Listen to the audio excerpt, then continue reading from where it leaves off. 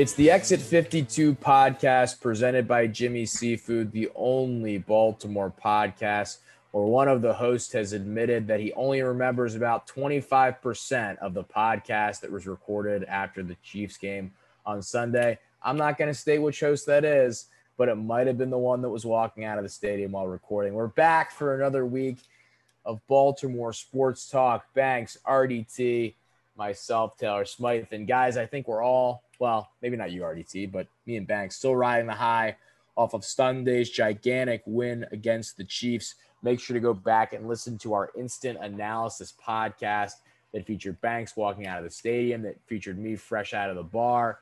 It was a fun show and was sort of the raw emotion of the moment. Now, I guess 3 days removed, guys, how do you feel about where this win slots? And obviously, there's been a tremendous amount of content afterwards from the Lamar Jackson, John Harbaugh, go for it, from the Harbaugh inspiring post-game speech to the team. Some great stats about how effective the Ravens offensive line was. But Banks, where do you now that you're, set a little bit, this is now in a little bit more context. Where does your mind sit as the Ravens enter week 3 against the Lions? Well, first of all, you stole my thunder a little bit with the little spiel about the 25% and all that. That was, that was a fun time. I should have knocked on your door, by the way. I wanted you to barge in and just do the rest of the podcast, sitting right next to Taylor. Taylor's a notorious door locker. Even when he knows people are coming over in the near future, he doesn't leave the door unlocked. I mean, it's Baltimore. Yeah, we keep the door locked. We keep the door locked over here at the house. Yeah. I think that's okay. It'll have it locked at 12:30 on a Sunday night. Especially when there's 20,000 people about to walk past my house. It's true. It was a fun time. Open like a real man. Yes. Yeah. Sorry. The Monday, man, that's kind of one of the best days to have that big win, all that buzz, especially a primetime game. And then you just get to revel in it because it's the one game everybody was watching, the entire country, two of the, best teams in the league going at it, especially a team that was expected to have no chance. I mean, Vegas absolutely cleaned up in that game. I think before kick, there were 29 times more tickets on the Chiefs than there were on the Ravens. People were laying heavy on the Chiefs. People didn't expect the Ravens to have a chance whatsoever. And that just adds to the entire narrative and just the entire excitement after a big win like that. So you just wake up on Monday and you just still feel the same way, maybe a little hungover, but you don't care one bit. You just read all the articles, you watch all the videos, slowly they all trickle out. Should have watched Ravens Wire tonight. I haven't done that yet, but I'm going to do that. I'm very excited to do that. But yeah, we kind of touched on a little bit on that podcast because I did have to go back and re-listen to it and all that. But this resets the expectations for the season a little bit. It kind of resets the AFC North. It undoes what happened with the Raiders. We thought that we'd be probably 1-1 at this point, and we're 1-1. And so we're all the other teams. So we just move from here, and we've got a couple we'll call them easy games or easy games here in front of us for us to kind of catch our breath and try to get some of these guys on the IR back on the field. And we can look to the future and continue to try to manage this, pretty injured roster, this offensive line that's kind of a shifting, week by week thing. So we're back on track. I mean, I think I said in the interview that you'll listen to later that we're more favored to win the AFC North than we were before week 1. So Vegas likes us now. Again, I mean, they still liked us before, but there's reason to believe that we're right where we need to be. Obviously, you'd like to have your near $100 million left tackle out there. You'd love to have your shutdown corner out there, but we're making do with what we have, and I think that you can take a lot from Monday or Sunday night's game and feel good about what this team's capable of in spite of these injuries. Yeah, I think one of the positives that the Ravens have moving into Sunday is, and we talked about it before the Chiefs game, that the Lions game could potentially be a get-well game for an 0-2 team. Now it's like a get ahead of the sticks, get above 500 type of game against a Lions team that, I mean, over the course of the first 2 weeks, I think you would have to say is not trending necessarily in the right direction. To be fair, I think that they've shown more flashes than I think anyone expected to this point. They played a good, quarter and a half there.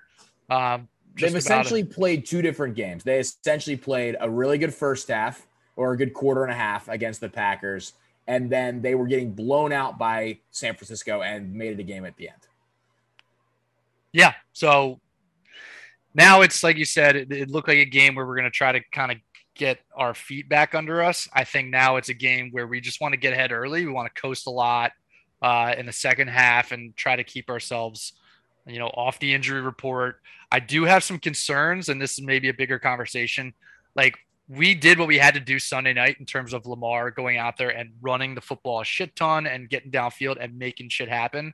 Over 17 games with these running backs out and all that, those types of, and this is an old narrative too, but there is some validity to the fact if he goes out there and gets hit, over and over and over, that's going to build up, especially over a 17 game season instead of 16. So you want to find these opportunities where you can get ahead and maybe take some of the ease off of his legs so he can kind of rest up and get where he needs to be for these bigger games where we can use this type of offense that we had the other night and really go for it 100% in terms of just letting our best player get the football and make plays with it. I think you have to use this type of game to hopefully, I think Tyson Williams has maybe emerged as the number one back, but to get guys like Latavius Murray and Devontae Freeman maybe a little more comfortable in the offense. Latavius Murray had a great quote where he was like, yeah, I don't really know anyone's name on the team. I'm just saying hey to everybody. I don't know anybody's name. So like that kind of shows you how much they're having to infuse a lot of guys that haven't been on the team. So I think, one of the things you're going to continue to have to watch is, some of these guys that they're signing off the street, whether those guys play, how they rotate snap counts. I think it would be nice for the Ravens defense to come out and have a really good game in this game. I mean, the offense has kind of done what they needed to do in both games. And, look, it's the Chiefs week 2. And this, Raiders offense may have proven to be better than maybe we gave them credit for going into week 1. But the Ravens defense, I think this is a game where it would be nice for them to show up and not have, the offense, not that you don't want to score 35, but not need to score 35 to win. Yeah. To be fair, the defense gave up 28 to the Chiefs with the pick 6 mixed in there. Correct. But yes. And it's the Chiefs. So that's a throwaway. I think though the week 1 getting better after finishing the game after not finishing on defense week 1, a more complete 4-quarter game would be nice to see. Yeah. So I do a lot of research in this particular area. I love because of the way the Ravens play offense differently than other teams. I like to look at their statistics per drive and their time of possession and things like that. Because if you start to do the whole thing where you try to count their yards per game versus other teams, it doesn't fit because they play a shorter game with the way they run the football than other teams. So I want to look at their percentage of how many drives are they scoring on. So far, they've had 22 drives. If you cut out the kneels and those types of drives, the 22 drives, they've scored on 11 of them, 50% of their drives. I did research towards the end of the 2019 season. There are only 12 teams in NFL history to that point that have ever scored on half or more of their drives. And the 2019 Ravens were one of those teams. And so far, they're right at that marker. They're scoring on 11%. Or not 11 out of 22 of their drives. They scored 6 touchdowns. It's pretty much right where you want them to be. There's just there's turnovers mixed in, and that's what we got to clean up. The fumbles against Las Vegas. And then obviously the pick 6 was a freak Sammy Watkins slipping kind of play. And then Lamar obviously wants the one back across the middle of the field. But the offense is doing all the right things. And then you look at the other side of the ball, and then the defense has had 2 tough draws, like you said, against 2 good offenses. And they're still trying to get their legs without Marcus Peters. But you're absolutely right. This is a game where they want to try to show their teeth and try to get their feet under them and try to hold a team to, 10 points or something. Do you guys know the spread for this game? I believe it's been mixing. It's been around 8 or 9 since opening late last week. I'm seeing 7.5. Okay. I'm It's been seeing moving towards 7.5 the Lions, actually. as of today. That is It's probably the athletic, injury report. There's a lot of guys that didn't practice today. that is in an athletic article via BetMGM. So I don't know if you guys want to go through the Barstool app, but that is what I'm seeing right now. Yeah, I think this is one of those. I said this on Sunday, where hopefully the Ravens can start stacking some wins here, and kind of start to kind of feel themselves. This would be, you lose a lot of the good feelings from Sunday if you go out and lay an egg in this game. I don't think the Ravens will. I think that the Lions, are one of those franchises that the Ravens kind of feast on. That just straight up aren't as good, and the Ravens go in there and, kind of the organizational strength is what carries them through, and the ability to kind of stick to an identity against a team that changes coaches and quarterbacks. And although I guess Matt Stafford was the long-standing man under center there, but kind of changes identities all the time. This is just a team that rarely beats the Ravens, especially in a spot where, they're coming off of having good feelings.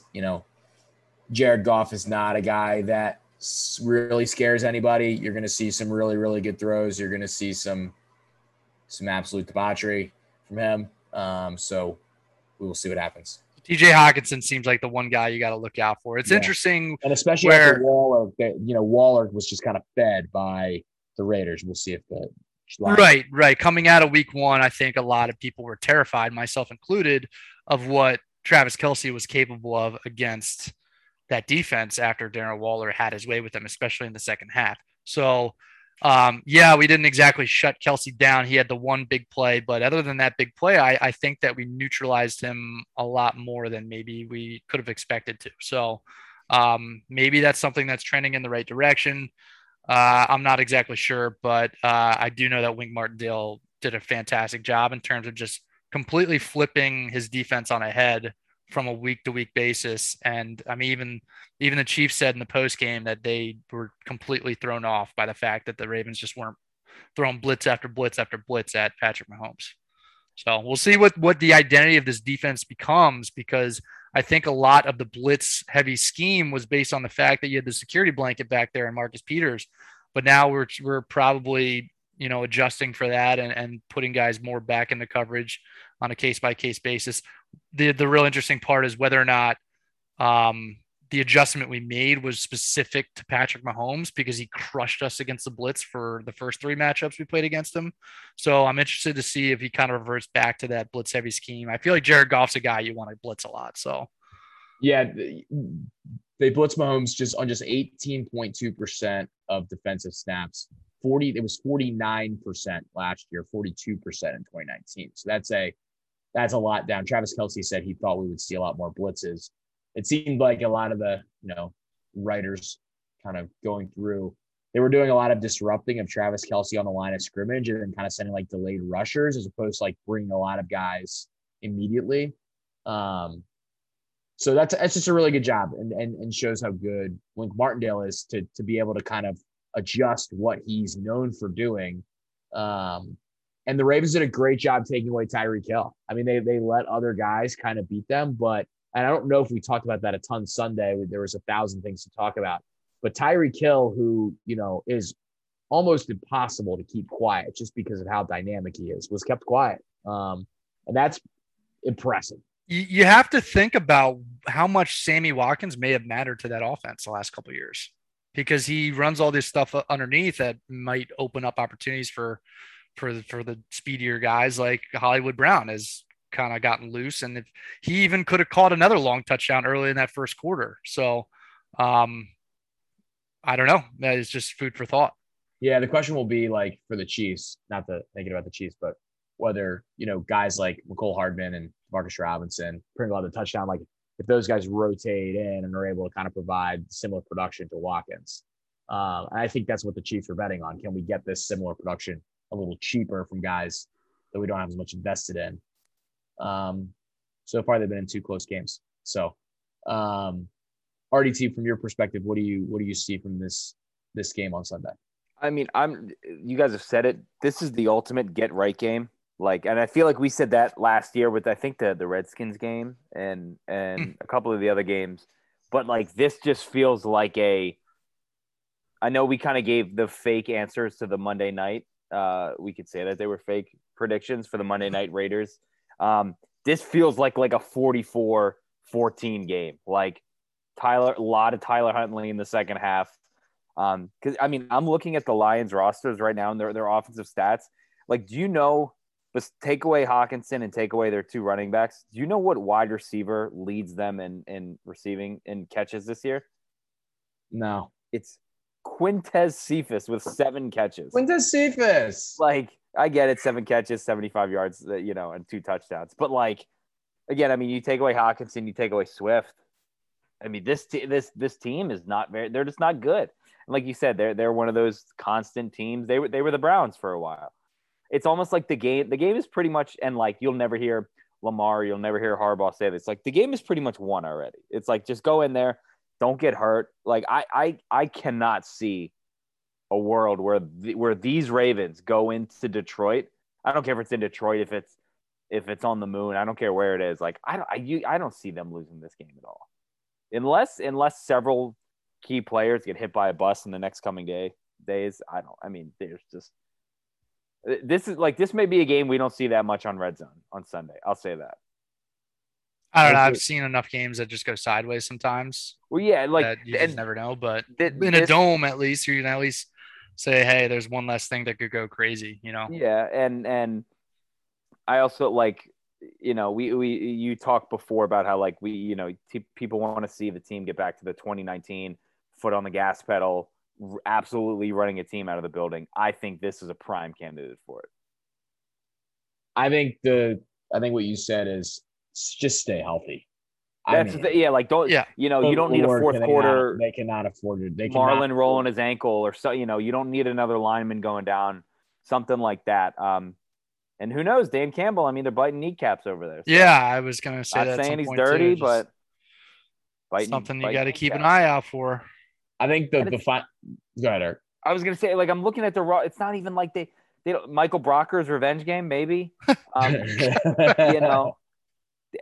looking through their defensive guys, and I don't know any of these guys. I mean, Jamie Collins, I guess, isn't gonna play because they're trying to trade him. I mean, there's like no. It's not like they have any of these dirty guys on the team too. But I don't. I mean, this might as well be a 4th preseason game. I think the one other interesting thing to watch will be how the Ravens kind of rotate that offensive line again. Like what does everybody play? You're assuming Stanley won't be back, so Villanova will be back at left tackle. How are they rotating this Ben Cleveland, Ben Power situation? The snap count distribution there will be interesting as they try to figure out what the best 5 guys is down there. Why was Cleveland not starting? I kind of just assumed that he was a starter coming into the season. I know he didn't. I know he started. Did he start last game or did he just play a lot? Because I know he didn't start week 1, correct? No, he had been working his way back from a concussion and some other minor things. But I figured they're just kind of easing him in or something. Mm-hmm. And not to say that Ben Powers hasn't gone out and done his part, because I think the interior line has been awesome in both games. It's just the tackles were a disaster in week 1. And I mean, Patrick McCary deserves a lot of credit for the way he played the other night too, because going from undrafted center to having to step in on Monday Night Football against Aaron Donald and playing the way he did. And then last year doing the thing with Skura where, those guys were having their troubles and eventually they just said, hey, Bozeman played center in college. We had moved him away from that, but let's move him to that and let's shuffle some things around. For him to step out the tackle, though, that's a completely different animal, and he did a great job so far. Yeah, no, and you're right about all the pressure seemingly coming from the outside. I mean that's all it was on the Monday night and Sunday night. There wasn't much of it. Announcers, we haven't done announcers this entire time because the Ravens have been on prime time, so that's been obvious. You guys want to guess that there's a 1:00 game? You guys want to guess who the Ravens have gotten from CBS for this one? I already saw. Oh man, I feel like for some reason this guy gets a lot of Lions games. This feels very spot on. I don't know why he feels like a Lions guy to me. Is it on? It's Fox this weekend, right? It's CBS. See, they're really switching that up now, right? Yeah, it doesn't really matter anymore. That's the bummer. That sucks. That's starting to go away. Yeah. Yeah. I don't. Armin Katayan. Armin Katayan. I don't know who. Armin Katayan hasn't been on an NFL CBS broadcast in like 15 years. What are you talking about? Come on, give me a real guess. When was the last time he? Yeah, he wrote the Tiger book. He was like a 60 Minutes correspondent now. I didn't know he did games. Oh yeah, like 20 years ago. That's the worst guess I've ever heard on anything. Yeah, this is a guess that's been an option. Come on. You watch the NFL every week for a long time. If we're being honest, I mean, I watch on Red Zone. So this guy might be the most tenured guy that isn't Al Michaels. I would agree with that. Not Gumbel, is it? Yeah. It's Gumbel, Adam Archuleta, and AJ Ross are your announcers for a second. Wait, and Adam Archuleta's on CBS? Correct. Nance and Romo have Kansas City and LA. I haven't even looked at the slate. Have the Bengals and the Steelers, and Andrew Catalan and James Lofton have Colts Titans at 1:00. And then at 4:00, Ian Eagle and Charles Davis have Raiders Dolphins. Spiro Didas and Jay Feely has Broncos Jets. Why is Eagle on Raiders Dolphins? I mean, that's a 2-0 team against a 1-1 team. That's probably their second best game. How many times are they going to show that Fitzpatrick throw from last year? I guess it would have been Colts Titans, but the Colts stink. So that would have been, and that's at 1:00. So Ian Eagle and Charles Davis head to Las Vegas. Good for them. Greg Gumbel probably coming towards the end of his time, honestly. It's pretty low rung. Greg Gumbel, I believe, is like 72. 75. Wow. I mean, he was a veteran enough to do the Super Bowl 21 years ago. Yep. Greg Gumbel's been around for a long time. If anybody's interested in the Fox announcer pairings, I know I am. Kevin Burkhardt and Greg Olson and Pam Oliver, Bears, Browns. Adam Amin, Mark Schlereth, and Shannon Spake on Saints, Patriots. Saints, Patriots is a good game. I'm really interested to see Justin Fields against the Browns. Football team in the Bills is Chris Myers, Daryl Johnson, and Jen Hale. Falcons, Giants is Kenny Albert, Jonathan Villman, Sarah Walsh. That's such a Kenny Albert game in New York. Gus Johnson, Aqib Talib, and Megan O'Leary on Cardinals, Jags. What a crew that is. Gus Johnson and Aqib Talib were electric this week. And then Megan O'Leary is like a UFC she's like a UFC side. Get Gus Johnson so far out of my face. Give me all the Talib. Oh, wow. Talib was in an incredible outfit. Buck and Aikman, Andrews and Rinaldi on Bucks Rams was a great game. And Kevin Kugler and Mark Sanchez and Laura Oakham on Seahawks Vikings. Does there you have it. Or at least in the past, did Gumbel historically do the Thanksgiving game? Gumbel was at one point the number one announcer. Right. Did Nance does he do the Thanksgiving game? Maybe that's why for years you watch one Lions game a year. Mm-hmm. And maybe that's why you just see Gumbel do that game. Nance has probably done it since the mid 2000s. Whenever Gumbel moved because Gumbel moved to NFL Today. Yeah. And they moved. Then they got JB from. We are going very inside here. Then JB came from Fox to the NFL Today at CBS, and they moved Gumbel back to the booth, and he was like the third. He was like the secondary guy because he was doing the Ravens playoff game, the Ravens divisional game against the Broncos with freaking. Why is his name escaping me? Oh my God. Which guy? Oh my God. Good Lord. Everyone thought he was R-worthy and went to Michigan. Why is his name escaping? Older guy. Greasy? No, wait. He's doing more and more. Yeah, Greasy's like all over college football right now. He's doing the Monday Night Football spots with Riddick. Yeah. Oh, yeah, that's right. But he was doing college football for a while. That's an amazing rise for Greasy, by the way, from college football to the Monday Night Football booth. Yeah. And Riddick, honestly, from like NFL Live to the Monday Night Football booth. Oh, my God, this is going to kill me. Riddick's good. I want to see Nate Burleson get more. I mean, Nate Burleson's getting more involved in Nickelodeon. What is he on? Yeah. He's on. And I think everybody wants to see Pat McAfee get more. Yeah. Well, Pat McAfee's got the WWE thing going on. Whatever. He's doing WWE on Fridays. He is really good on WWE, by the way. I bet. Dan Deerdorf. Oh, no. Took me a while to get there. Oh. Deerdorf and Gumbel. Took me a while to get there. Took me a while to get Jimbo's going to hear that name and throw something. I'm sure he is. Yeah, it's Deerdorf and Gumbel. So they were the second, and then they moved Ian Eagle and Dan Fouts in that role, and now it's Ian Eagle and Charles Davis. Oh, Fouts too. Fouts is so bad. Yeah, people hated Fouts. The bird and the beard. Ugh. Bird and the beard. Bird and the beard. Let's get to our interview here. Actually, let's make predictions. Let's make predictions, and then we'll get to the interview. RDT. Give me what I threw something out earlier. I'll stick with it. Give me I'll say 44-20. Whoa. Yeah, we're going high. We're going high. I'm going to go. Let me think here. I'm going to go 32-10. Justin Tucker kicks 6 field goals again. No, I'm just kidding. So that's not official. You're changing. I'm 32-10. We're going to win by 22-ish. 35-17. 35-17. Okay. 1 o'clock CBS. It's going to be nice to just get a normal ass game in the middle of the day. The first 2 games. I mean, it's crazy. We don't get a home 1 o'clock game until week 6. That's weird. Yeah. That's weird. That is very, very weird. That let me tell you what, the late instant analysis, those are taxing the next day. Yeah. Those are taxing. You're telling me. Yeah. Thank us for our service. Let's get to our interview, and then we'll get to our starting 5 draft of best Ravens regular season wins.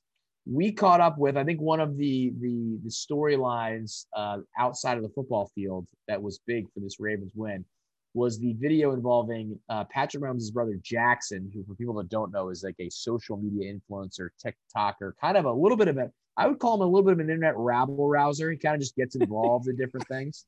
It's a rabble rouser. He's a bit of an attention. He's a guy. knucklehead. He's a bit of a knucklehead, and he along with Mr. Mahomes's wife, Brittany Matthews, they've kind of become known for their antics at opposing stadiums. I think the New England one was the big one a couple. How does that make you feel, Taylor? About them and their antics? Yeah, I think I would just say that Jackson Mahomes, this is what he does, his thing, and there's nothing wrong with this necessarily. It doesn't really annoy me. It's just when you play both sides of it and you're like, oh, I'm upset when everyone comes at me. But you're also kind of want that because if you follow the TikTok world or all, he kind of gets involved in all with these TikTok people and is trying to gain attention. It's the Bryson and Brooks thing. What?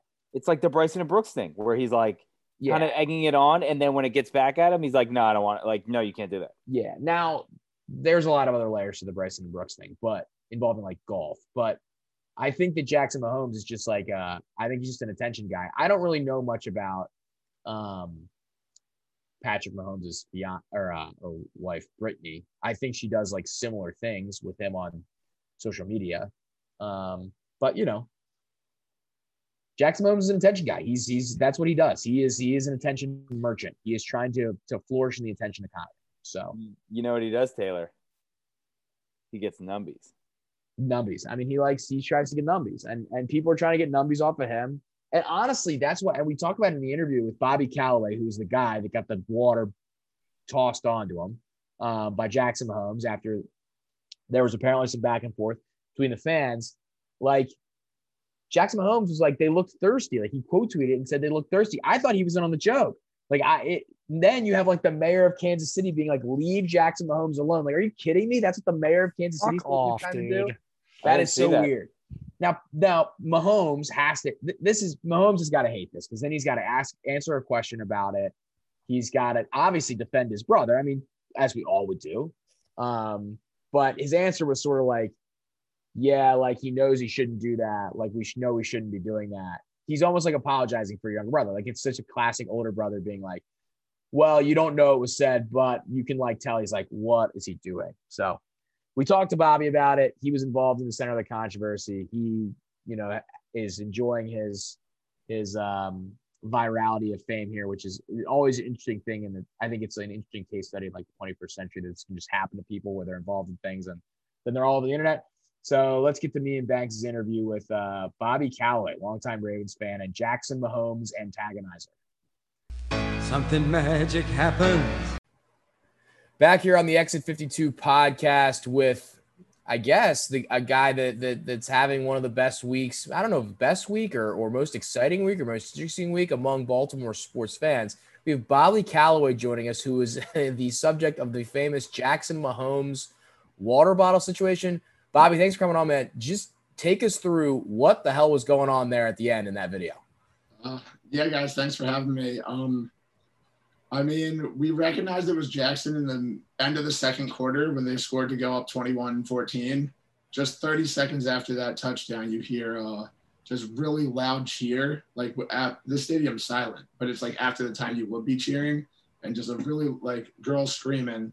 And we turned around and we're like, who's like cheering right now?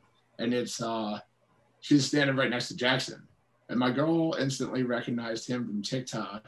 So then Kelsey had that touchdown in the third when he broke all those tackles, and they were really giving it to us then. Like they were yelling at our whole section, and everyone's like, "Oh, this isn't good."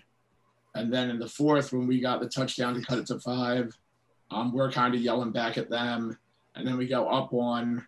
We get the stop, and then we get the 4th down to ice it, and that's when the video was right after the 4th down to ice it. Like we're kneeling, like everyone's running on the field, and he had his phone out, like videotaping me and my friend, and I was like, "Why is he videotaping us?" So I pulled my phone out, and we were like having like a record off like against each other, and but then he put his phone away and he had a COVID mask on, and when he took that down, I thought he was gonna say something like talk more trash or say good game. So I got close, and when I got close, that's when he dumped the water on me. So there was nothing even said right before it. It was just like, this guy's kind of approaching me, and here's an opportunity, and he just like took the opportunity to well, when I was yelling like Jackson, but like nothing personal or anything, nothing more than just like fans, like let's go, or like talk. I think some kid behind me said like, "I'm so sorry for you, bro. I'm so like that." Everyone thinks I was the one that said that in the video, but that was just the guy next to me.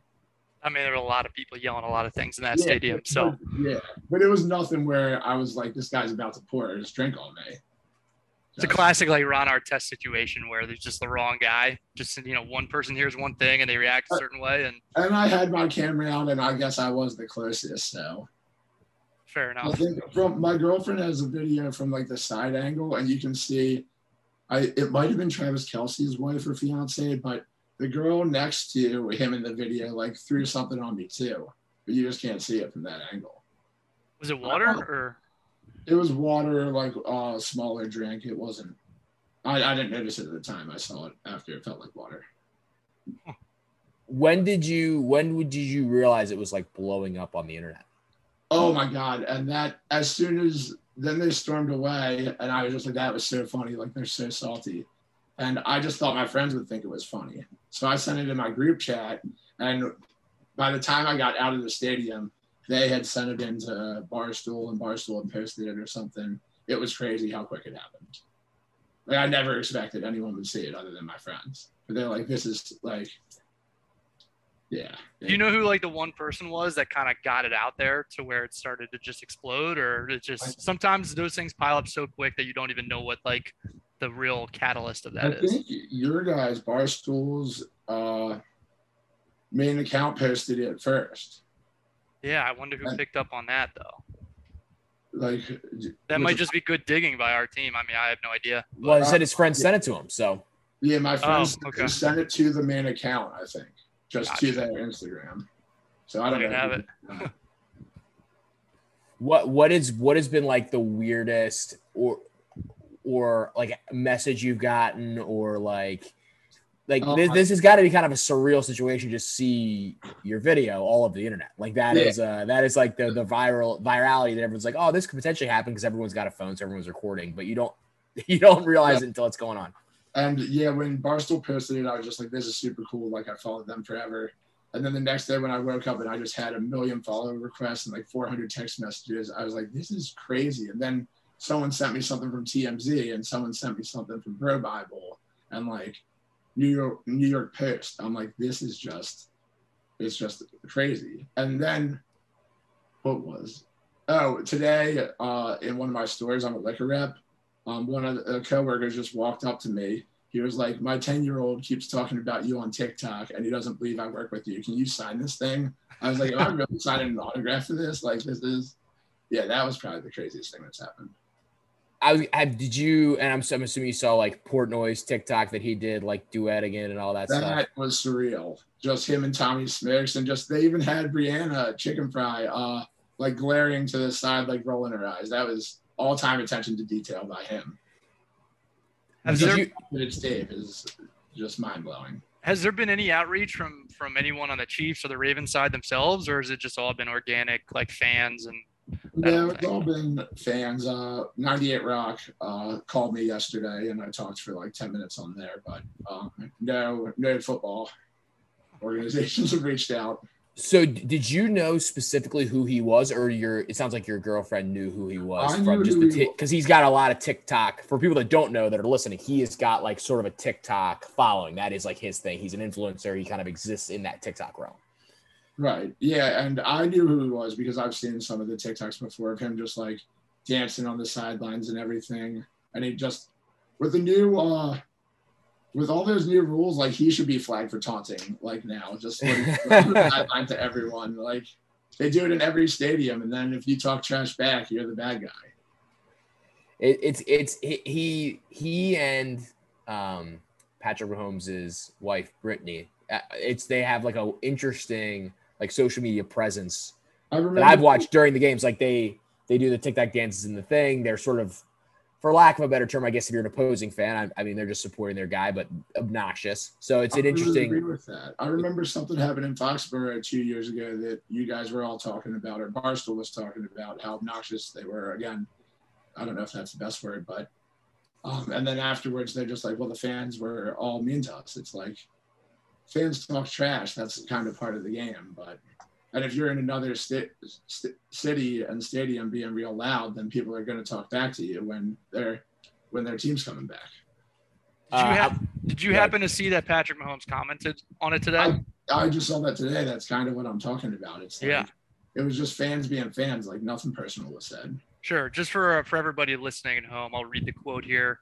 Obviously, it's something we don't want to necessarily do. There were things that were said to him and Brittany being Patrick's fiance, that you don't see on the clip. He's been good at trying not to respond to that stuff. He takes a lot, and he's usually pretty good at it, and he'll learn from it and try to stay away from those people as best he can. To that, I pretty much say, like, if you want to be in that influencer space and kind of ride the coattails of your brother and kind of, ride the ups and downs with that and put your face out there, like you're going to take some stuff. And from what it sounds like, you kind of were just there and other people may have said things. You weren't even the one who said, I'm so sorry for you. Like he's got to get some thicker skin, it would seem. Yeah, for real. And especially they were in the stadium yelling and like cheering and drawing attention to themselves. Like no one would have noticed they were there if they weren't cheering so loud. So. Yeah, and he honestly kind of played into it. He quote tweeted in the video and said they were thirsty. He kind of. Yeah, Jackson said that right afterwards. Yeah, I thought it was interesting that the comments came after because the Kansas City mayor defended him. I thought he was sort of like, oh, I was just whatever. He seemed fine with it. At least from that Twitter response, that seems like whatever. It is right. What it is. And also at the end of the video, you can see the other guy that was with him. He was wearing a Kelsey jersey, like a white one. And he is like smiling afterwards. I didn't know I just thought they were upset after because of the loss, like the dramatic loss. Yeah, very interesting. And he exists in the TikTok space and like makes noise. That is like kind of his thing. Before we let you go, are you a season ticket holder? Are you there every week? It's a good friend's season ticket, so I'm there maybe 4 to 5 games, like half the home games. Are you from Baltimore? Yeah, I'm from Baltimore. Lived in Fed Hill right before this. I'm from Towson. Okay, gotcha. Where'd you go to high school? Lock Raven. There you go. At Towson, as I am a fellow Towson area person. Yeah, I went to Towson University. Gotcha. Went to Calvert Hall and went to Maryland. So, in a similar place there. So will you be there? Will you be back for the next home game? Will you be back trying to get people to throw water on you, or you think this is a one-time thing? My girl's brother called dibs on the Colts game. I think that's the next home game. But the one after that, I guess if that's the visitors' suites, maybe it's right behind us. You never know what the rest of the season has in store. Never know who's gonna be around. Who's your favorite Raven of all time? Ed Reed. Okay. Definitely Ed Reed. Ed Reed, just the excitement he could get out of the stadium and just some of his players, how they'd change games. That was, yeah, you got to go with Ed. And then finally, your prediction for the rest of the year. We sit here on this podcast. We were freaking out after the Raiders game. We were in euphoria after Kansas City. As now, a main Ravens personality here on Twitter after your water incident. Now you have to give predictions now. What are what happens with the Ravens the rest of the year? I think this could be a season-defining moment because it was all negative with like injuries and then bad week 1 loss, and then things were like looking glim. Like we were down 11 and they had the ball at the 50 at the end of the third quarter. Like I was almost ready to leave. And then we come back and win that game. We get our first win against the Chiefs. I think we can win 11 games, go 11-6 and get in the playoffs. There you have it. Banks, any thoughts?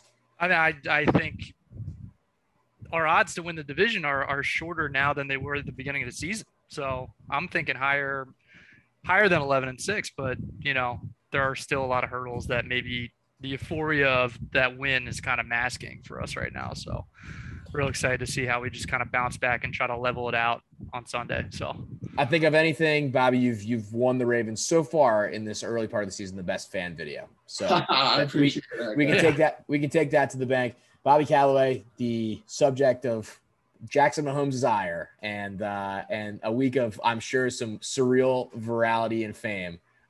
Thanks so much for coming on, man. And keep doing what you're doing, rooting for the Ravens. Really appreciate your time.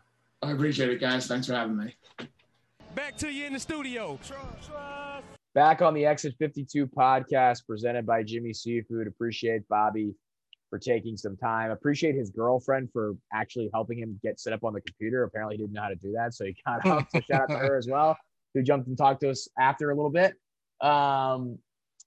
Just a wild situation. It's so funny.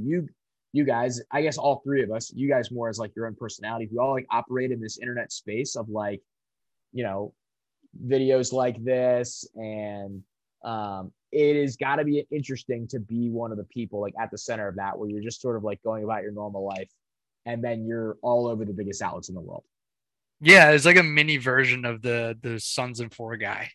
Like, this is just a little ride of fame that he's got going here. And, man, I think he, both talking in the interview and outside of the interview, he just seems like a real chill dude, just a normal guy who just happened to be in a spot where, somebody else said something, but he was, a guy at a football game. He was doing his own chirping, and he didn't say anything that crossed the line apparently. And I mean, not that what happened to him was egregious by any means either, but it was made for a great video and it got a lot of likes, views, whatever. And it made the victory a little sweeter for everybody, I think. Yeah, it was. I think everyone likes trolling Jackson Mahomes. I think that's also kind of where the world sits on that. It's interesting. Before we go into the draft, I'll throw this out to you guys because I think Patrick Mahomes is like a very interesting superstar in the sense that he's obviously thrilling to watch. He seems like a very good guy. Like I think by all accounts, seems like a very good guy. He doesn't seem like other than like you have like RDT, you're obsessed with LeBron. You're a LeBron guy. You ride with LeBron, blah, blah, blah, blah. Patrick Mahomes hasn't seemed like he's a guy that has like passed into the like, he's just like beloved by random people guy. Like he's beloved by Chiefs fans and I think is appreciated by everybody. Like I think he's amazing to watch, but you don't see like, people rocking like the Mahomes shoe or like that. It's interesting. His stardom is just in an interesting spot, which he's got a lot of time for that to develop.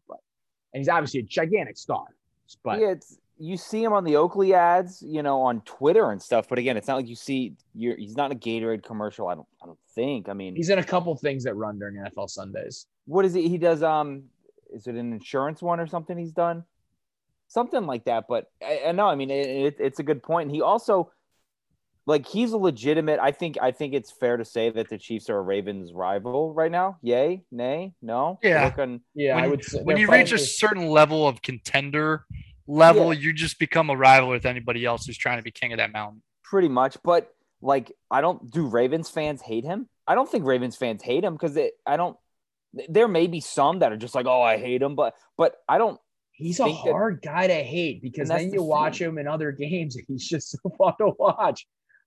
That's why he's weird to me because like you think of a guy like Brady or even, Manning or Rodgers. Like you can gain some just dislike for them Russell Wilson. as like an opposing fan. Mahomes is just hard to dislike. He's just very fun to watch play. And it's just, and I'm sure that will come. I'm sure this whole Jackson Mahomes thing, I'm sure we'll amp it up for Ravens fans. But he's just in an interesting spot. I think he has like not hit the level where it's interesting. Lamar has hit the firm backlash level way quicker than Mahomes ever did. Like where everyone is like in love with you and then, some things go wrong and, then you're into the narrative. Mahomes has still not had that happen. He has not had the like point which everyone has in sports where everyone flips against them. He has not had that happen yet. He's on the Derek Jeter path right now. They can't do anything wrong. The golden child. But even Jeter ended up having like, he can't play any defense. I mean, people ended up kind of like doing some stuff there late in the career. Mm-hmm. And we'll see where it goes. But like Mahomes reminds me of like early Kevin Durant, where I was like, oh my God, everyone was in love with Kevin. Yes. Steph Curry, Steph Curry's first championship. Yeah. And I guess no one has really rebelled against it. Steph Curry's honestly, a really good comparison for Patrick Mahomes, where they're just so unbelievably entertaining. And they're just, and they're good guys off the field. Mm-hmm. They're just hard to dislike. It's just hard to dislike them. Both of them with significant others who have rattled cages. That is true. that is true. Both with brothers that Seth is all right. That's fine. He's not bad. He's fine. Yeah, besides for the dude. He's an NBA player. Yeah. That's a hell of a player. The guy spent a lot of time on my fantasy roster. He can stroke it. Let's get to our starting five draft presented by Fed Thrill. Inspired by the win on Sunday, we are going to do best Ravens regular season wins. 20% off you will get if you use the promo code FedThrill. Let me tell you what, people have the Thrillies out on at the tailgates during the day. It's tailgate season. Mm-hmm. Why would you not wear your Fed Thrills to the tailgate bangs? I don't know. Yeah, you'd be silly not to. Sunny day the other day. Yeah. It's perfect as the sun was setting down low in kind of the twilight of the tailgate scene out there. The sun goes down, about 7:15. That's right in the sweet spot of the tailgate as you get ready to go cross the bridges over to the stadium from Lot H or from wherever you're at. You're going to want those sunnies on your face and protecting those eyeballs. Couldn't have said it better myself. Fed Thrill, go to them. 20% off. Exit 52 is the promo code. Get yourself some sunglasses. Best Ravens regular season wins. Gentlemen, I apologize for not being there for tailgate foos. I was, absolutely laid up because of strep throat. Hey, PSA out there, don't get strep throat. It's not fun. So thank you to Marty for jumping in on the tailgate foods. I heard about the picks. They sounded great. Best Ravens regular season wins. We're back doing our own normal order. I have the first pick. Banks has the second pick. RDT. And we really don't know where RDT is going to go with this. So this could get very interesting. Best Ravens regular season wins. RDT could absolutely lampoon the draft here. So we'll just see where it goes. I have the first pick. And with the first pick in the starting five draft presented by Fed Thrill, I'm living in the moment. I'm taking the game on Sunday. Jeez. I'm taking the game on Sunday, number one. We still don't know the ramifications for that thing. But I'm taking it. The way I just keep thinking about the way I popped off when they recovered the fumble, the way I popped off at the end on the 4th down and 1. I just want to feel that energy on the first pick, and I'm living in the moment, baby. I just saw this game run 4.24 at the combine, and I don't care about the interviews I'm having with them later about their character. I'm taking them. I'm living in the Al Davis moment. Just win, baby. Give me the speed. Give me this game. Give me the feeling it gives me. Thanks. Whew. Good spiel. I love it. I don't know that I would have gone that way just because there's just so much unknown, but okay, here we go. I think that I referenced this the other day on the instant analysis, or maybe it was last week. I think it was the other day. I'm going to take the regular season win in Tennessee in 2000 in the Super Bowl year. The Ravens came in at 6-4. They had just kind of broken through on their touchdown drought. Trent Dilfer was the quarterback. Trent Dilfer's driving the team down the field in a tied 17-17 game. There's an 87-yard pick six. Titans return for a touchdown. Al Del Greco had not missed an extra point in his career. It was a 7-year career to that point. Misses the extra point. Trent Dilfer swallows his pride, goes back out there, drives the Ravens right down the field again, punches it into Patrick Johnson to take the lead. Extra points good, 24-23. Steve McNair, in like 19 seconds, I believe, somehow puts together a drive to set up Al Del Greco for another 43-yarder, and Del Greco misses that too. He was like the best kicker in football at that point. And he missed twice in a row, one of them being an extra point from where the extra point used to be. Stunning result. Ultimately, for where that team was at, I don't think anybody really expected them to be Super Bowl contenders, and they went into the game 5-4. And it was the second win in their win streak where they won out to win the Super Bowl. But it was kind of a win that kind of put the team on the map in terms of putting them on notice, because the Titans were the king of the AFC. They had played in the Super Bowl the previous year. They were by far the favorites to win the AFC Central that year, and the Ravens put them on notice. It was also the first loss in the history of that stadium. They had won 12 straight before that game at home. So the old Adelphia Coliseum. Yep. RDT, you have 2. So I definitely messed this up. What'd you do? I'm just gonna go. I did. I kind of thought we were doing like most enjoyable games, so I'll do regular season. So we'll just do that for me. Sure, do whatever you want. Yeah, I'll whatever. go Jaguars Ravens 44-7 in London. Mercedes Lewis scored 3 touchdowns. Ryan Mallett was 6 for 9 with I think 36 yards passing in garbage time. I think Nick Boyle led the Ravens in receiving yards that game. 2 catches for 14 yards. Just an absolutely hilarious game to wake up at 9 a.m. and watch.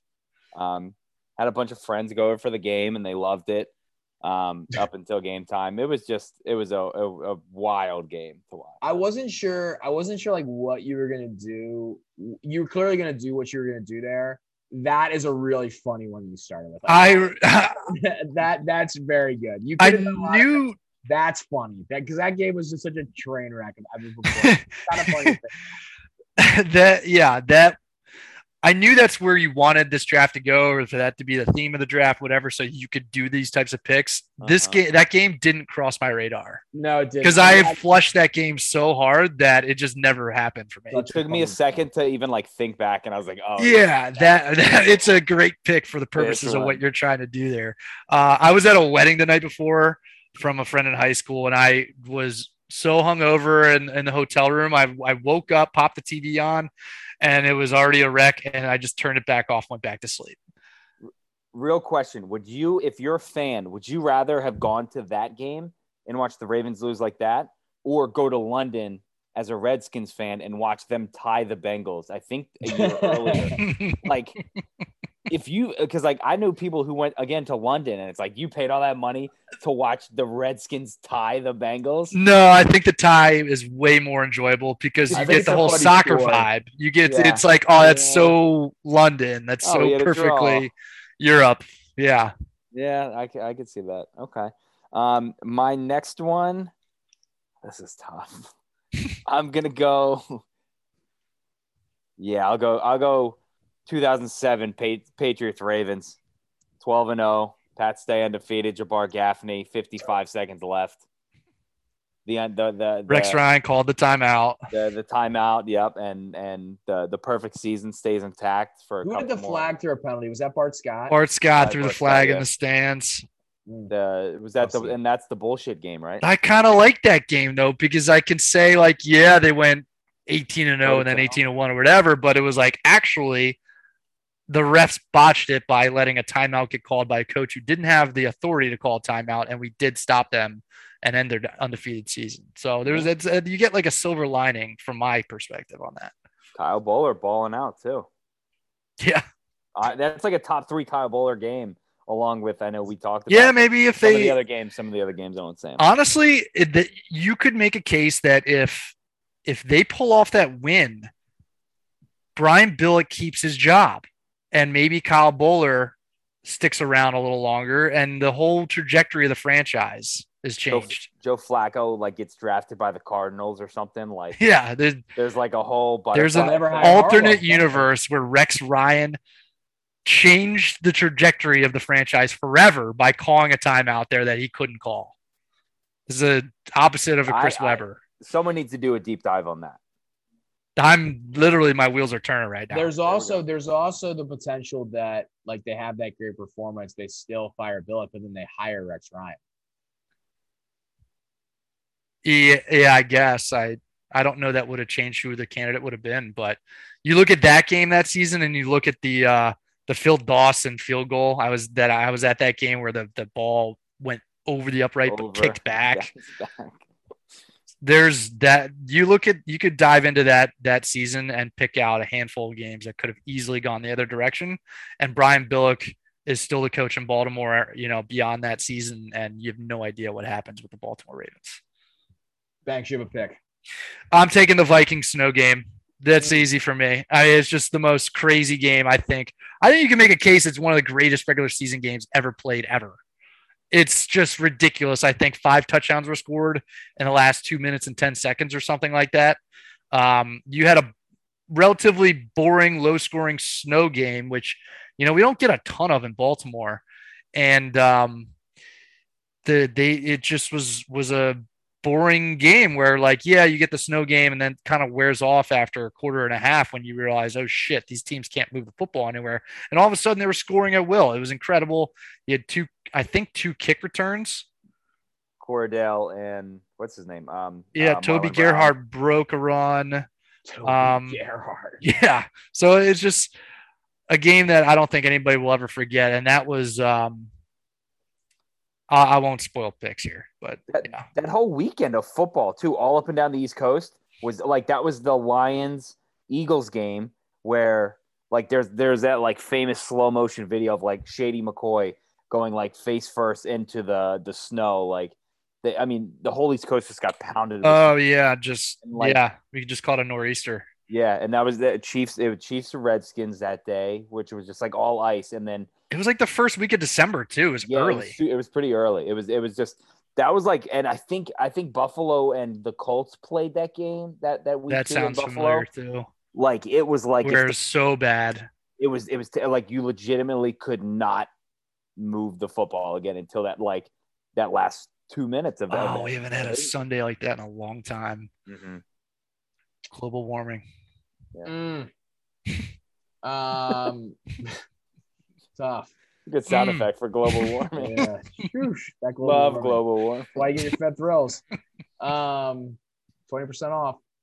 I am gonna take with my first of 2 here. I'm gonna take September 23rd, 2012, Ravens 31, Patriots 30 to Torrey Smith post brother passing away game, which I think is I think you'd make an argument it's the most famous Ravens regular season performance, just with all of the stuff that went along with it. There's obviously a ton of great, records broken, and so it's probably not number one, but I just remember being so enthralled by Torrey, who, was already beloved by me as a Terp, and then at that point became beloved by me as a Raven. It's an amazing performance. Also an amazing football game with the Justin Tucker field goal, just getting inside the upright and the controversy there. Really, really good game. Sunday Night Football at M&T Bank Stadium, and Torrey Smith putting on a performance for the ages in a very emotional situation. That game will always stick with me. I mentioned on Twitter this week, but that kick is the reason why the uprights are 5 feet taller than they used to be. Justin Tucker, he changes the game in multiple ways. Yep. Still should just shoot lasers at the top and just be able to track it that way. And then I'm going to take one that I guess was more formative for me. It's honestly the first Ravens, like great Ravens game I can remember. And that's the Ravens Jags insane game, early September 2000. Let me find. I had 39-36. Which was a little bit of like the Ravens. You talked about obviously the Titans game as sort of a Ravens coming out party. This was too. The Jags kind of had the Ravens number. Jags have been very, very good the last few years. Brunel, they had kind of a nice era post expansion. And that was an absolutely wild game. And I remember watching that as, I guess, 8 years old or something. And sort of being my first really like formative memory where I was like, oh, the Ravens are like a real team. Like, wow, this is like kind of interesting. Yeah, that was like the precursor to the Titans one, where it was like, but also that's the outlier in that season. Yeah, from a scoring perspective. Yeah, because they gave up 160 or something points, and it was an NFL record, and like 20% of them came from that game. Yeah. And Tony Banks. Very involved. Yeah. So I'm taking that one. That's an amazing game. I have to get that game's got to be on YouTube or something. I go try to like watch the highlights. Banks. I'm gonna take the Ravens win in Pittsburgh in 2011 with the touchdown throw to Torrey Smith. I feel like we had a lot of back and forth, and then we had lost in the 2010 playoffs to the Steelers in Pittsburgh. We had actually beaten them in Pittsburgh in the regular season the year before, but it was maybe outside of the Super Bowl season, Joe Flacco's best drive to win a game. He's just a masterpiece the entire time. I go back and watch that drive at least twice a year. Just whenever we play the Steelers, I just watch the drive. Torrey Smith actually had the game-winning throw kind of go through his hands and then redeemed himself a couple plays later. But I feel like that was like really the height of the Ravens-Steelers rivalry. They had some more games after that where it was pretty, it was heated, and some classics, like some other ones I can't name because they're on this board. And then we won the playoff game in 2014. But I think of all the games that kind of represent that rivalry, that might be the biggest one. Great call by Al Michaels too, right? For wins for us, I'll say. It's a great game. It's a great throw by Flacco. RDT up too. I can only imagine. Getting them two at a time is hilarious too. Yeah. I'll go. Give me New Year's Eve 2017. Go 31-27 Bengals, Ravens. Tyler Boyd, 4th down. Just snatching the playoff berth just right out of the Ravens' hands. And the worst part was it sent the Bills to the playoffs for the first time in 20 years. And then we got that fucking clunker of a game. That horrible. It wasn't it Jags. I think it was Jags Bills, 1:00. Yep. It was so bad. But just the way that whole game went down. It was between. I don't want to spoil it because that game is still on there. But it was between that and another Bengals game. Well, you can take it right now if you want. No, I don't want to. In case one of us takes it. Yeah, one of you guys may take it. But yeah, I mean, that was a classic game, setting up for a New Year's Eve party here. I was like, whatever, the Ravens are going to win. I watched at DOS across the street, and then I came home and had to go to a party.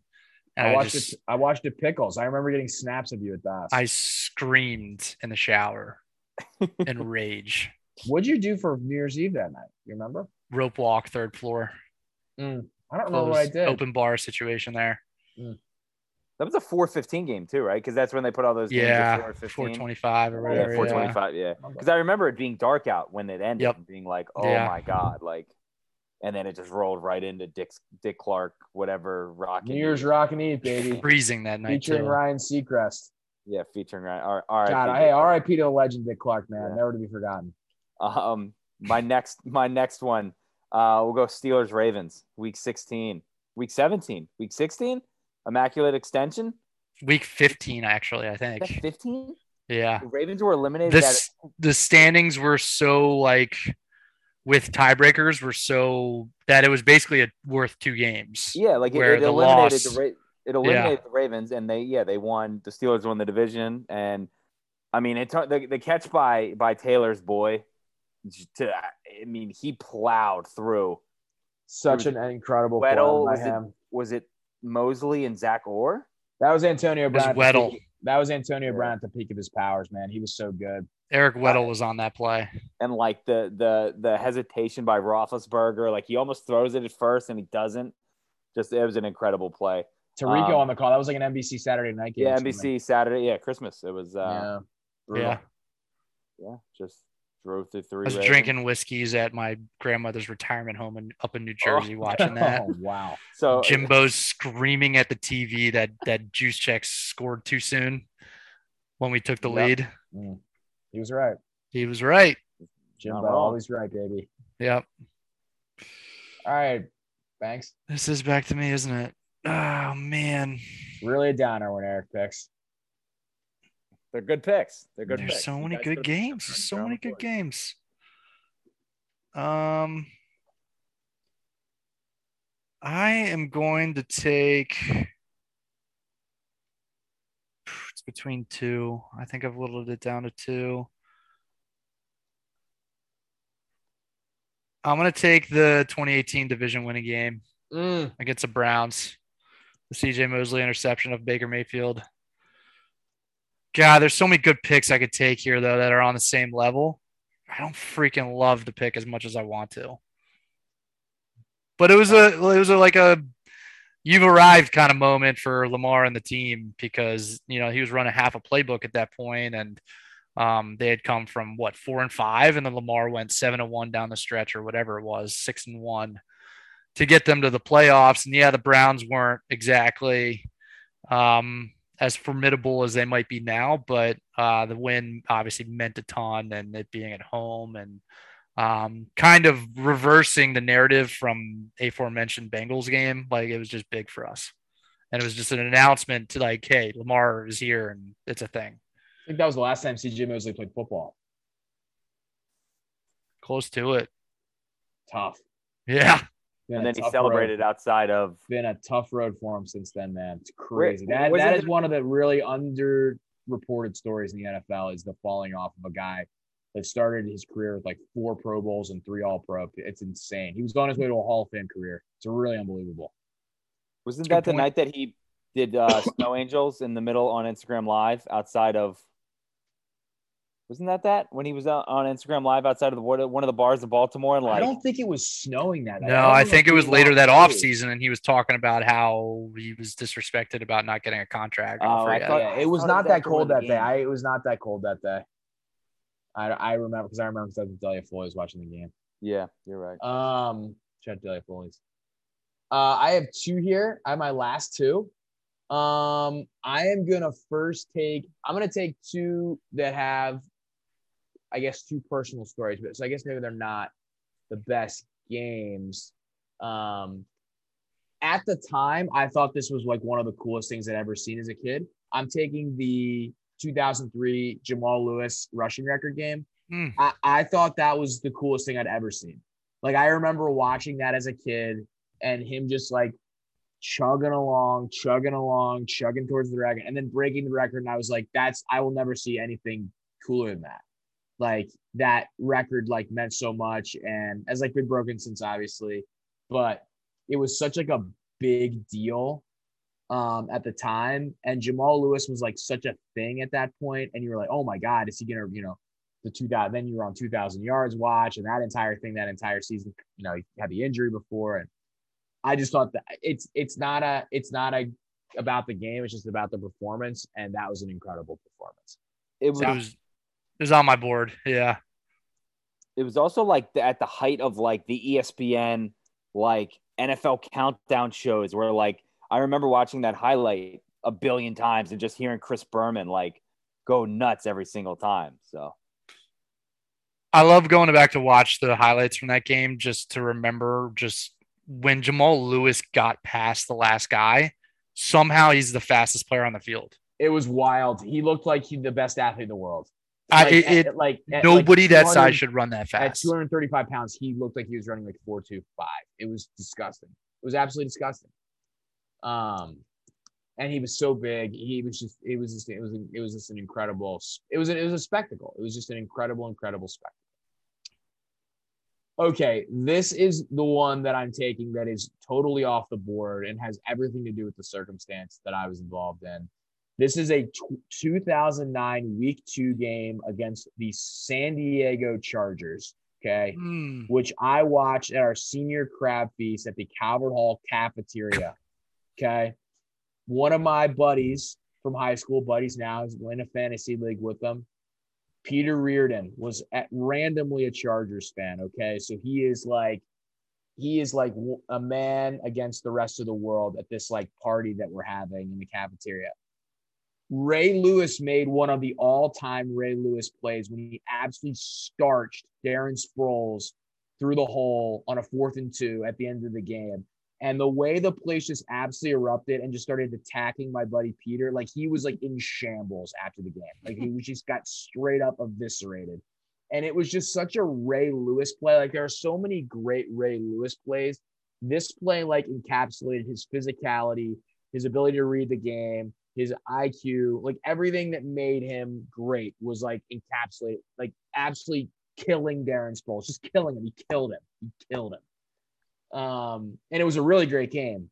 I think a lot of people would do another Ravens Chargers game with a very notable moment from a guy named Ray, but I'm taking this 2009 game that really has no relevance moving forward in Ravens history in a season where the Ravens, I think, went like 9-7 or something, and made the playoffs. But yeah, I'm taking that. It was an incredible moment at the Calvert Hall cafeteria when Ray Lewis killed Darren Sproles, and I will go back and watch that highlight like twice a year. It's an amazing highlight. It's an amazing play by Ray Lewis. So I'm taking that.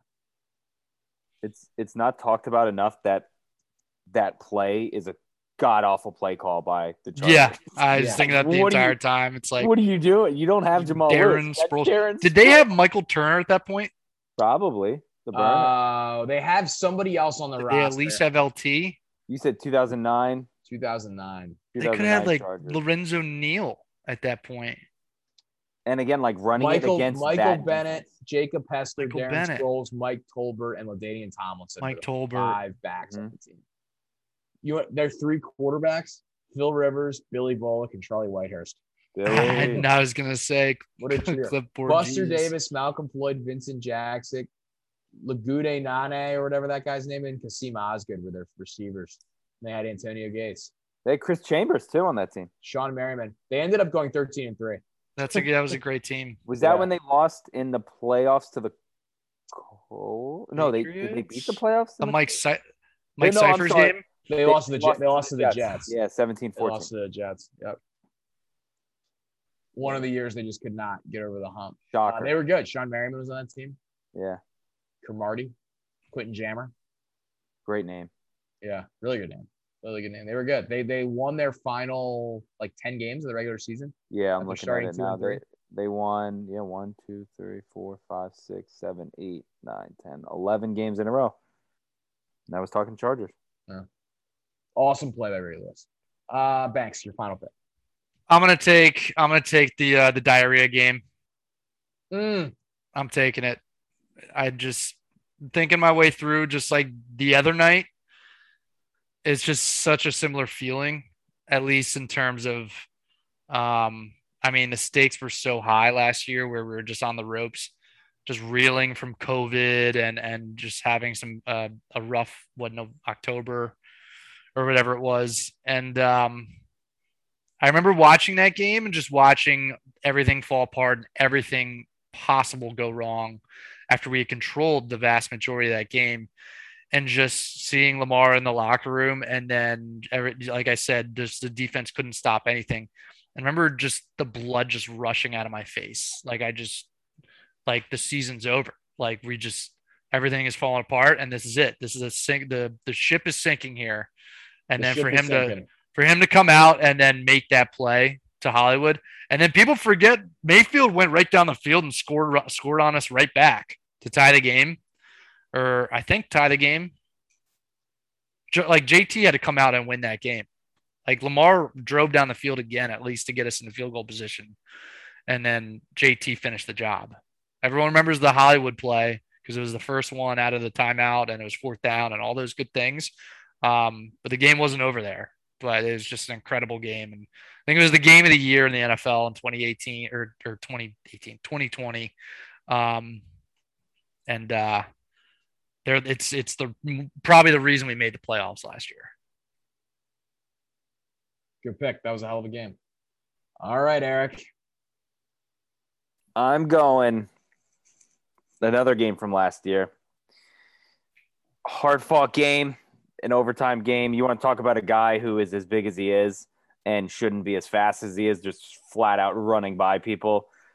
Titans-Ravens, 30-24 in overtime. Derrick Henry with the all-time, the touchdown run, 133 yards and a touchdown. Titans are down 21-10. Mark Andrews had a nice catch, and I just remember being like, well, this game is over. I'm pretty sure I texted you guys, like, let's do the pod.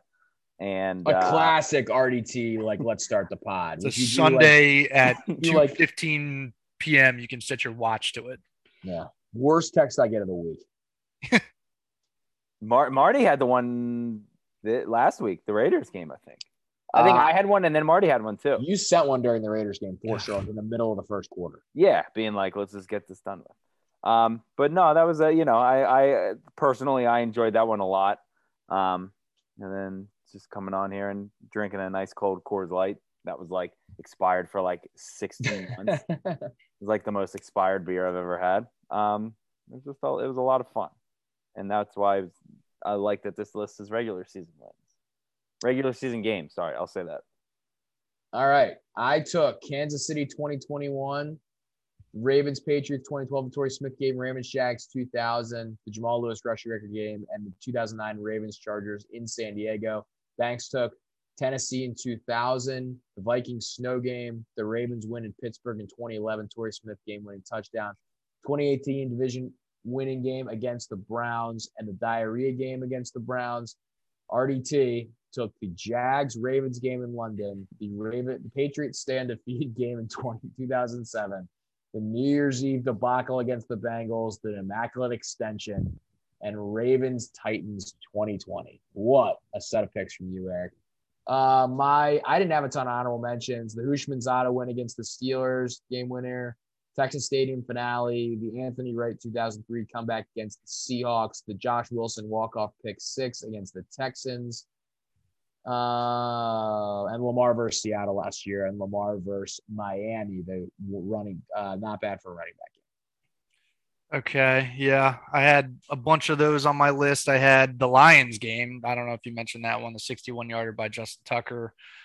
With that, I also had the Thanksgiving win over the Steelers where Le'Veon Bell got knocked out cold at the goal line, fumbled it, and then they reviewed it, and then they scored a touchdown, and then they called it off, and then they scored the touchdown again on 4th down, and then it came down to the 2-point conversion, and Shockey Brown, of all people, face guarded, I think it was Emmanuel Sanders, but he didn't touch him. He didn't interfere with him, and Sanders kind of dropped it, didn't play it well. Anyways, that was a 3-week stretch, and I mentioned this on Twitter today, where it was Steelers with that Thanksgiving win. It was the Vikings snow game, and then it was the Lions 61-yard field goal game, where the Ravens went from 5-6 to 8-6. You know, they were Super Bowl defending champions at that point, and they were pretty much dead in the water. And these 3 wins they pulled out of their ass all in the last minute. Just like the most incredible 3-week span I think any team could ever expect.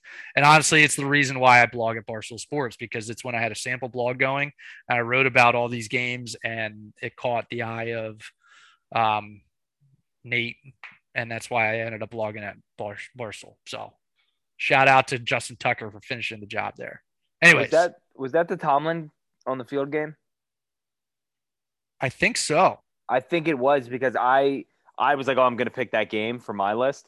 And then I looked it up and they lost, and the Ravens won. And I was like, oh shit, I can't. Yeah. And it said the Steelers didn't get a 2-point conversion at the end of it was 22-20, the final score, I believe. There was an overtime win in Pittsburgh in the shitty 2015 season where I thought it saved our season in September. So I had that on my list just because it was an exciting one. I don't know that you said the Ravens-Rams Monday Night Football game, Taylor. Did not. You That's a picked good off pick. a bunch of games from that season. I think that one deserves a shout out, as well as the 49ers game that year was awesome too. Yep. The Joe Flacco 5-touchdown first half in Tampa, where I wrote my forgot about post-game that. blog by 1:45. You had the post. Yeah, I was gonna say, tell us the time that you had it up. It was like 1:45. It was great. You said Flacco to Hushmanzada. The Sunday Night Football game against Pittsburgh, where Jamal broke the 2000. Yep. I think that we needed to win that to secure a playoff spot or something. I believe so. Oh, I think somebody lost earlier in the day, so we had already clinched it, but we were just like, fuck it. I'm not sure. But you said the Cowboys Stadium won, the Seahawks won. Hey Diddle Diddle you referenced, and then the Will Hill game. Forgot about the Will Hill game, yeah. Yeah. I'm sure there are many more. So if people have more, make sure to send them in to us. There have been a lot of notable games throughout the years. Thank you once again to Fed Thrill for sponsoring the Starting Five Draft. Exit 52 promo code 20% off of all of your sunglasses needs. Nick Cantor Medley, Maryland Person of the Week. RDT. I'm gonna go. My buddy, Banks knows him. Our friend Tyler Sperry for tweeting out my text to him, which I 150% believe led to the Ravens doing the Omar whistling to come out for the team on Sunday night. I was just texting him and Johnny from Jimmy's and was like, the Ravens are dumb if they don't have Lamar come out last and turn off the lights on Sunday night. And then like Chad Steele was tweeting back to it, and a bunch of the other like PR people and Ravens people were liking it and putting eyeball emojis on it. And it happened. I thought it was pretty cool. Yeah, it feels like that was 2 weeks ago, but the game was 2 days ago. Well, yeah, I don't know why it feels like it's separated from the game in some way, just because that game was such a roller coaster. Like the tweet went out before the Oakland game. That's why it seems like so long ago too. Because then after when they lost that Oakland game the Vegas game, it kind of was like, oh, it kind of lost. People were like, oh, forget this game. It's not going to go good. It's not going to go well anyways. But it was kind of like I was playing softball when it happened. And then I get a text like, holy shit, they played the Omar whistle. And I was like, oh, kind of cool. So I thought slow week for me too. And I didn't think picking Derrick Henry would be a good pick for this. You can pick whoever you want. You just picked 5 horrible Ravens losses. So I'm not sure it's horrible to you, but did you have any honorable mentions for that? Yeah, the Bengals, AJ Green, like the ball is batted up 15 yards. The Ravens won that game. Did they? Yeah, they won in overtime. They won in overtime? Yeah. Oh, that's why. It was a Hail Mary to tie the game. Yeah, I remember that. They went to overtime, and no, I guess the Bengals. And Justin Tucker kicked a field goal, and then he did whatever dance was the hot craze. Oh, yeah. Swept it, and then you sweep it. Yeah, that one. Forget it. Yeah. That was the old overtime, right? Where they both had to have the ball, I believe. That's what we have now, but. Well, no, you don't have to have the ball. Oh, that's what I'm saying. Back then, you didn't have. Both teams did not have to have the ball. Okay. Anyways, all right. Yeah. But any other ones? No, I think that was it. I almost want to do a draft of those. Just like maybe at some point where we just talk about the most miserable Ravens games we ever had. They're few and far between. Maybe we mix Orioles games in too. 30-3. Yeah, we're opening a can of worms now. How much time are we gonna have for that? Yeah, we got. That'll just be the podcast for another one. Taylor's face. Taylor, you want to go, or am I taking it? Yeah, I'm taking Maryland, Baltimore native. I'm taking Lamont Wade Jr. What a story he is. Nice. AAA 3 months ago, now leads Major League Baseball. 6 go-ahead hits in the 9th inning or later. That's incredible. He's a starter for the best team in baseball, arguably the best team in baseball, Giants. In the 9th inning this year, he's hitting .632 with 11 RBIs, a home run, a triple, a double, and a 1.597 OPS. He came back to Maryland over the offseason, worked with a mutual friend of all of ours, Matt Swope, and has become really one of the great stories in Major League Baseball. And he is a legend at Maryland for his performance in the 2015 regionals against UCLA, where he was that weekend maybe the best player in the country, and was on an all-time heater. Probably would have been All-American that year. He not gotten hurt for 25, 30 games. And played at St. Paul's, played at Maryland, so local guy through and through. Brother Jamal also, who's got to give a shout out to, a great guy. Played at Maryland as well, St. Paul's as well. So shout out to Lamont Wade Jr. His parents are at the games. They're calling him late night Lamont. I mean, the whole thing is just wild to me. So good for Lamont. I think Connolly did a good article like sometime last week on like some guys that local guys the Orioles have missed on, or like how did this guy get away? And he was like the highlight of it. And Swope has told me he was like calling the Orioles and being like, you gotta go get this guy. Like, this guy's better than what the Twins have been doing.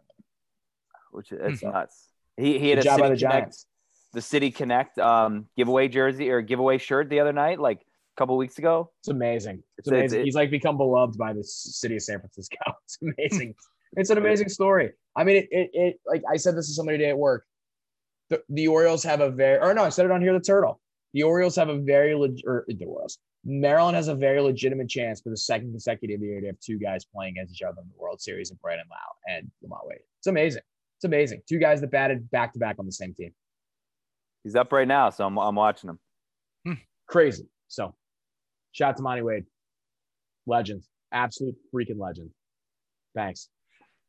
I wanted to make a point this season to not just like turn this award into just my favorite player from the Ravens game in a given week, but I have to give it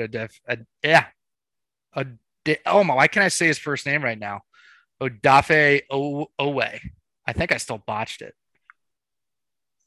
It's got to be him. He was the best player, or at least he made the biggest plays in the biggest spots the other night, which I know is something I rambled on about the other night in terms of, we just made a big play when we needed a big play. The fact that he's been so impactful through two games at a position where you usually don't see an instant impact, at least not late in the first round of a draft, is incredible. He's a freak athlete. We all knew it, but we all had our apprehensions about the fact that he didn't have any sacks. But the guy is an animal. He's an absolute specimen. Even when he's not necessarily making a play on the football, his speed and his ability to get into the backfield is affecting the way that these offensive lines are protecting. There's the one clip that was going around today, maybe. And the Chiefs are backed up against their own goal line, and he absolutely dusts Orlando Brown with an inside move. Like, he absolutely dusts him. And then I've seen him make a couple plays this season where he chases down a ball carrier from the backside of the play, where the offensive line, on the one side of the field is blocking our guys pretty well, and he just chases them down and keeps it at a 1 or 2 yard carry. He's just making all kinds of plays in ways that we never could have expected him to at this point. And I think that, the sky's the limit for him. It's incredible. And given the juxtaposition of the trade with Orlando Brown, and then we're looking at Ronnie Stanley here, that I'll be honest, guys, I don't think we're going to see him the rest of the season.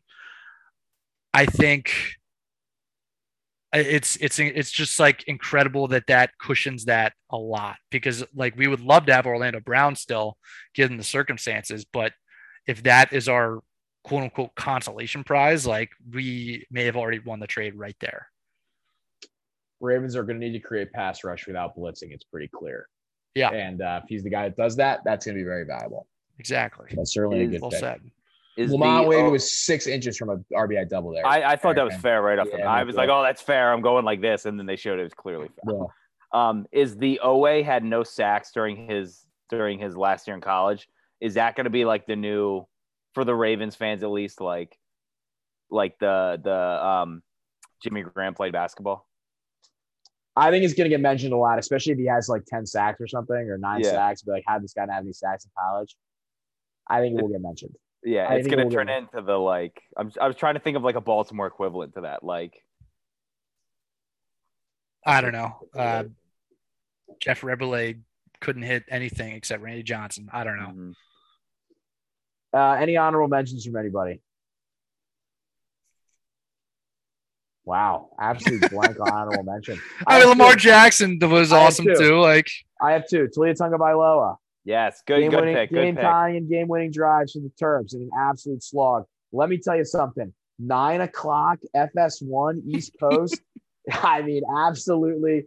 Come on, Big Ten. Come on, I have to call my friends at the Big Ten. I mean, what are we doing?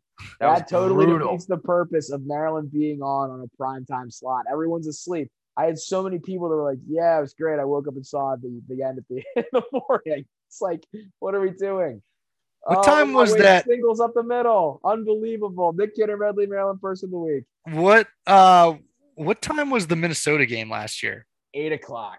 Okay. So that's reasonable. That's a big hour because the Maryland's going to play this Iowa game. That is a big hour. When you're starting, especially if they slid the game because MLS went late. It's like Red Bulls and New York City FC or whatever it was.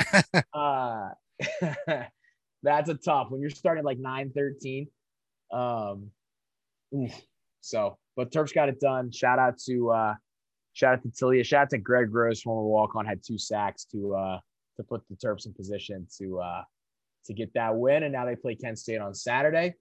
And one final one. I went and saw the new Marvel movie, Shang-Chi. Great movie.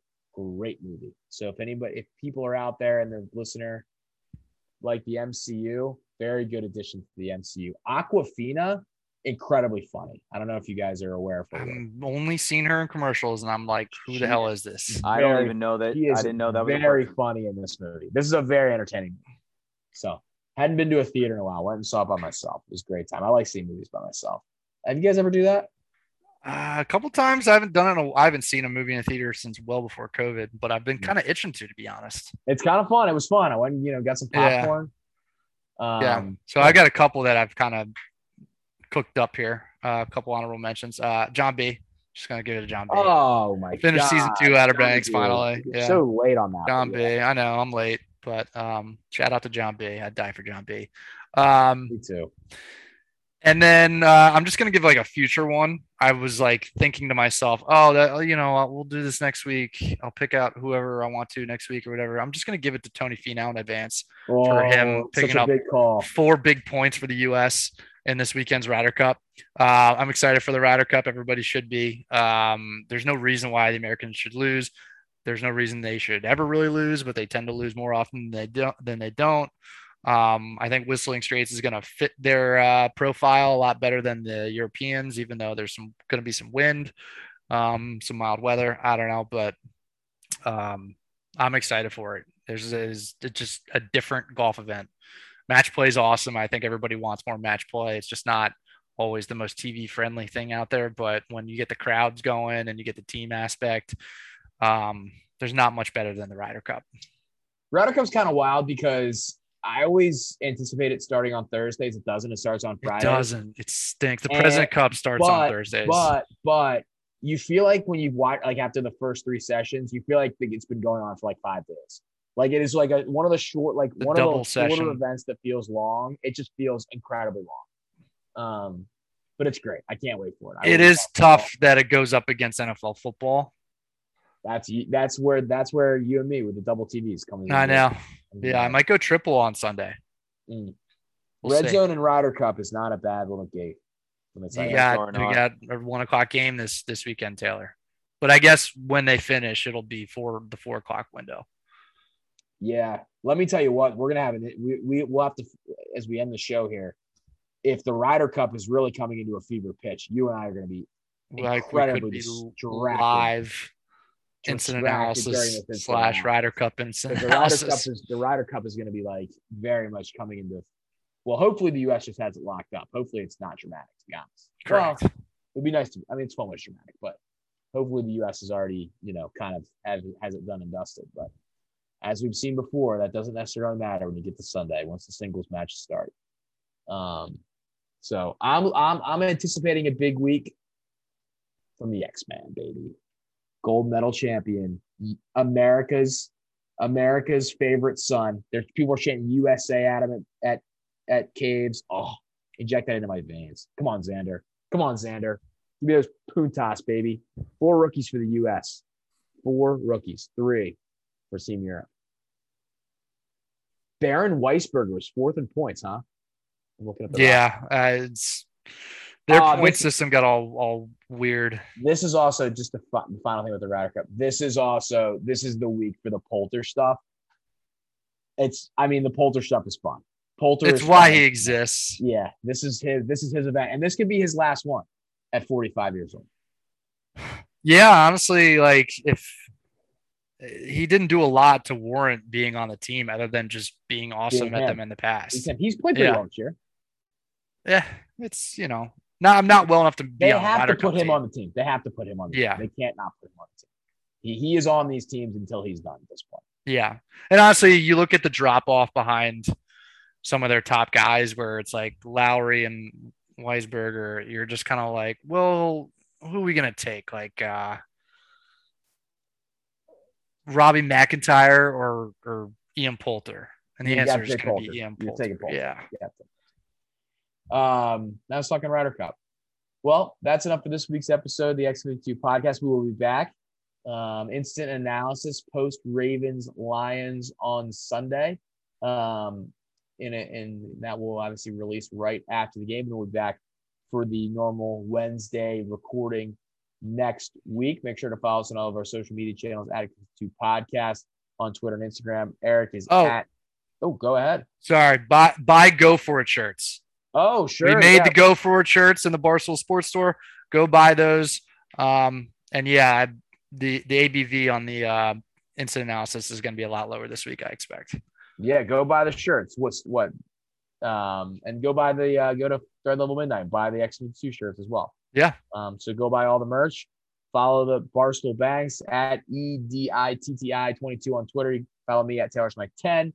Make sure to give the podcast a rating and review. Really appreciate all the support, not only people listening to the podcast, but all the support on the social media channels as well. That helps us out when everyone interacts with that stuff, and very much appreciate all of that. We will see you next time on the X52 podcast presented by Jimmy Seafood.